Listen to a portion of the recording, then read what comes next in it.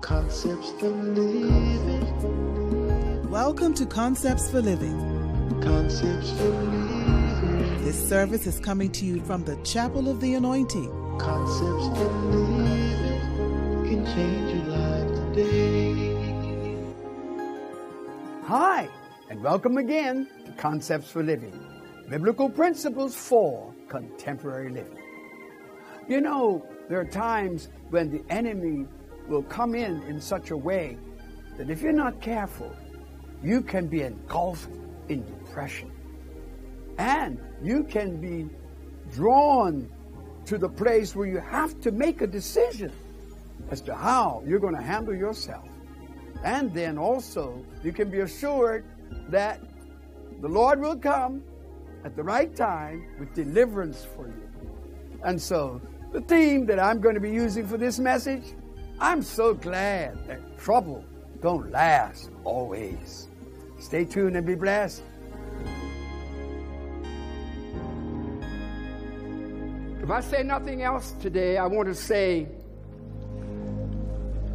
don't be under the disillusion that because you are anointed, you are exempt from trouble.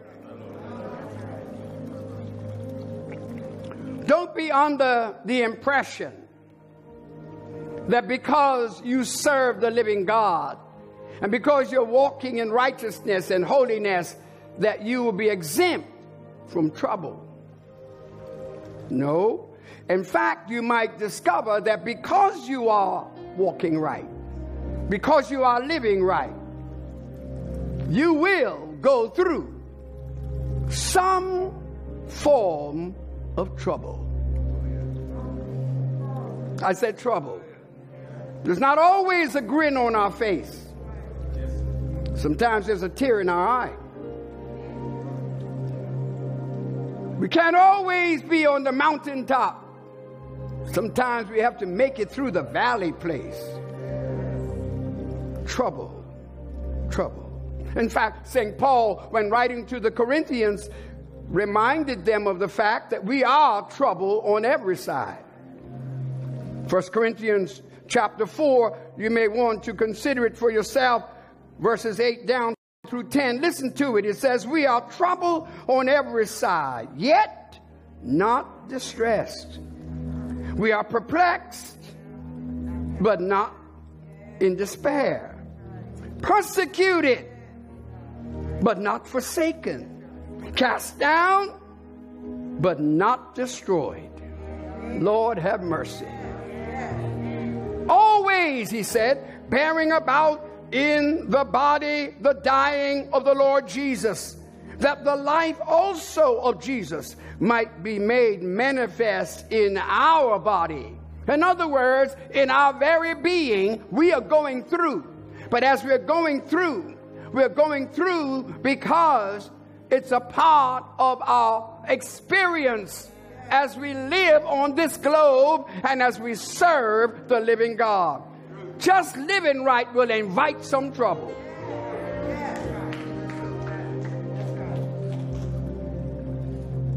And it was so with Hezekiah. Hezekiah was anointed. You couldn't be a king unless you were anointed. But he had trouble. And I want you to note that even as he was king and having his trouble, he still walked with the Lord. Never departed from following him. Read it for yourself. Over in chapter 18 of 2 Kings, you'll see that he not only walked with the Lord, but he walked with determination that the devil would not rob him of what God had promised him. I want to say something to somebody that's going through right now. You're going through a rough place, painful place, seem like a lonely place, a hard place. But yet, I want you to know you're in the right place. There's no better place to be than to be in the place of God. where God has stationed you, where God has ordained you to be. Yes, and you are anointed. Highlight for me every circumstance that you're facing. Highlight for me every trouble that you're facing. And I will say again, you are anointed. Whatever the devil brings to you, let him know I'm anointed. Whatever you have to face, whatever you have to grind your way through, let him know I'm anointed. I'm bruised and I'm battered, but I'm anointed. Trouble, truly, on every side. And so you and I will have to appreciate what this word is going to do for the life of somebody who is ready to throw their hands up, and somebody who's still questioning whether or not I am saved. I mean, you know, I never went through this stuff before I was saved. A lot of stuff I'm going through I'd never seen until I got saved. But you know, it's like the devil kind of custom, he makes custom stuff. He suits it just for you. Because he knows what will move you. He knows what will push your buttons. He knows your journey. He knows your history. He knows who you are. But I wonder if there's somebody who will shout out to the devil this morning, I'm still anointed.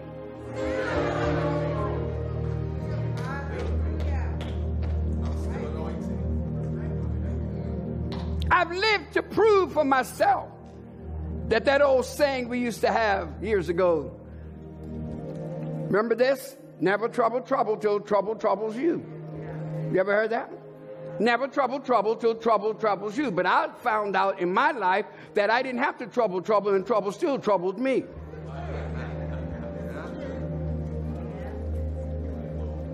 Trouble everywhere. If you're saved, you're going to go through trouble. If you're not saved, you're going to go through trouble.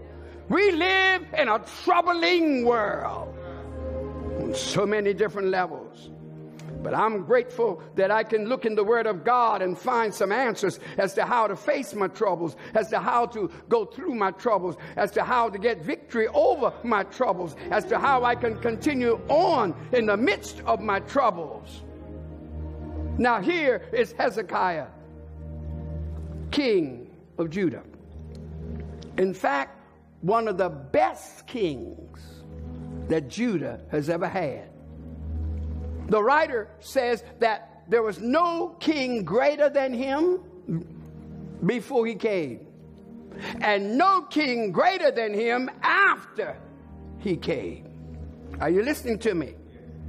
Before and after, he was a man truly after God's own heart, who walked in his ways, lived according to his standards and statutes.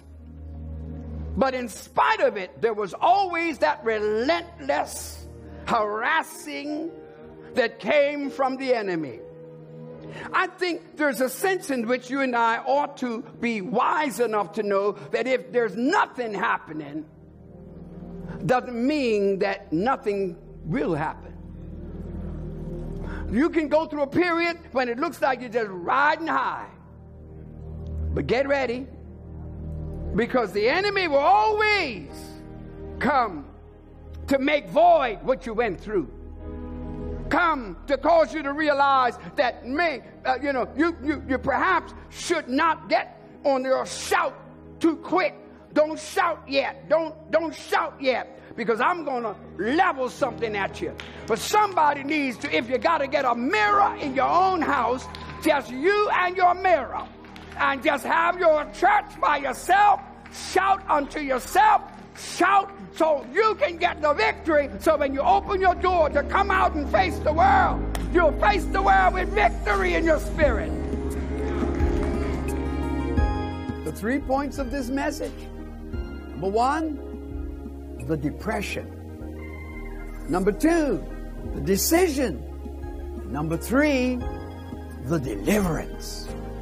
Stay tuned and be equipped and blessed so that you can dress your troubles. God told me what I want you to do is to get somebody back up on their feet. God told me, what I want you to do is let them know that I know what's going on. Look at Hezekiah and you'll see that what you're going through is very much like what he was going through. So he needed help. Sometimes we need help from our friends. Other times we need help from the church. Because the Bible says he went into the house of God. Read it for yourself. It's there. He went into the house of God. Let me tell you something. There's no better time to go to the house of God than when you're in big trouble. We get it mixed up sometimes. We think only the troubleless people should come in. But the troubled people is what the church is here for.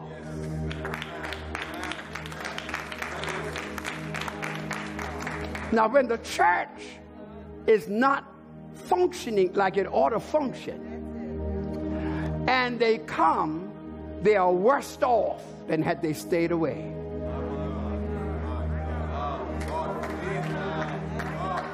All right, back off. All right. You remember when Jesus took his disciples and he said, let's go. Took them to a mountain.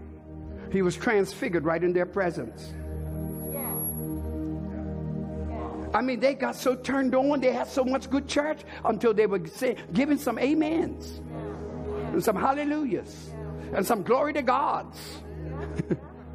They were doing all that. Peter said, oh, let's stay up here.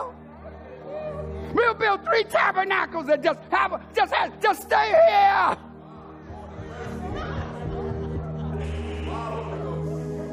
Jesus said, no, we got to go down.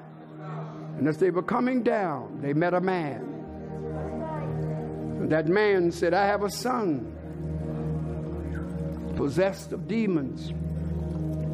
And I asked your disciples, watch this, the ones that went up with you, I asked them to minister to him. And they could not. The Bible says, and they could not. Read it for yourself. St. Matthew chapter 17. Read it for yourself. Verses 14 down to 21. And you'll say, they did not have the wherewithal to minister to that man's son. So he turns to Jesus and he said, they couldn't do it. Jesus said, bring him here. And you know, he ministered deliverance to him. He asked them, where's your faith? It's possible to have friends and fellowship and no faith. It's possible to have good music and no faith. It's possible to have a well-honed out program for your churchology. It's possible to give lofty, dynamic sermons. Come on. At the end of the day, the big question is, do you have what is needed? They needed some power. They needed some unction. They needed something to help them to function at the junction. And they needed unction and didn't have it. Jesus said, oh, ye of little faith. Because they asked, how come we couldn't do it?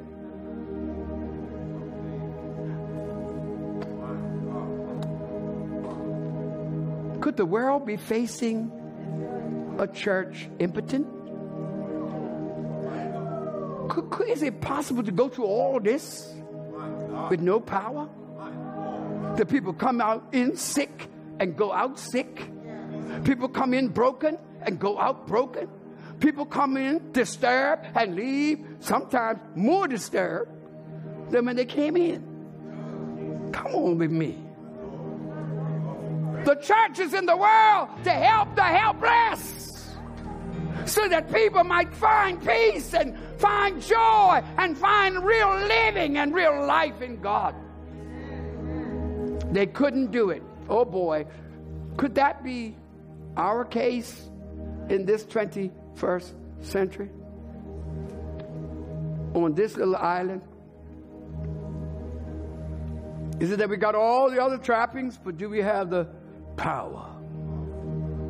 We can claim anointing, but do we have the power? See, the anointing is divine energy to do supernatural things.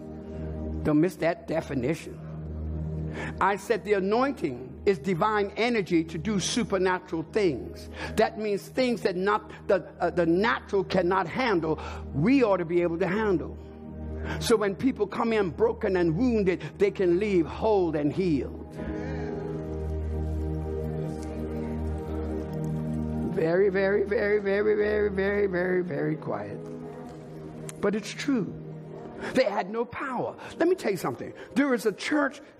Okay. Before Pentecost, there was the temple.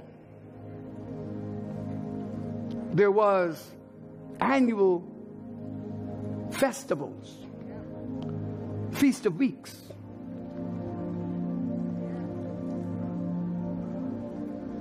Feast of Tabernacles. Well, man, come on now. You know, Passover.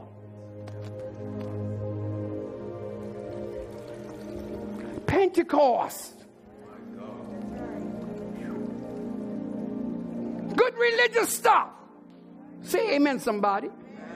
Good religious stuff, but no power. Form, but no fervor. All this religious stuff. Ritual, but no power. That's why Jesus said to his disciples, before I leave, I want to tell you, go and wait until you will be endued with power from on high. The Bible says they went to the upper room and they waited on the Lord in prayer. And I always get excited and say, and Peter. Even some backsliders slid in. And Peter's there. They all there. Watch this now. And the Bible said Jesus showed himself to them 40 days. And after the 40 days, he told them, now go wait up in there. Find a place and stay there until you are endued with power from on high, until you receive the Holy Ghost power, the promise of God. And they went and they prayed, and when the day of Pentecost had fully come, oh Jesus, I'm getting happy myself right now. Had fully come. Not just come, but fully come. Because nothing's going to happen but the Holy Ghost if it's not on time.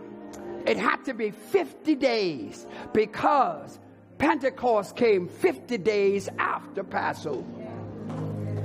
Tell somebody, I'm in my time. You saw me when I had no power. But now you're going to see me when Pentecost comes. There's going to be a fresh endowment of power. Well, did you get some help from this message? Does this now fortify you to face whatever trouble comes your way? Knowing that even when depression comes in, and even times when you're going to have to make serious decisions about your faith and about your convictions, then there are times that we can get ready for celebration because the Lord will come with his wonderful and awesome ways of bringing deliverance. I trust that you've been blessed by this word. So until next time, then I shall come to you with more Concepts for Living. May God bless you and yours. Concepts for living. Concepts for living.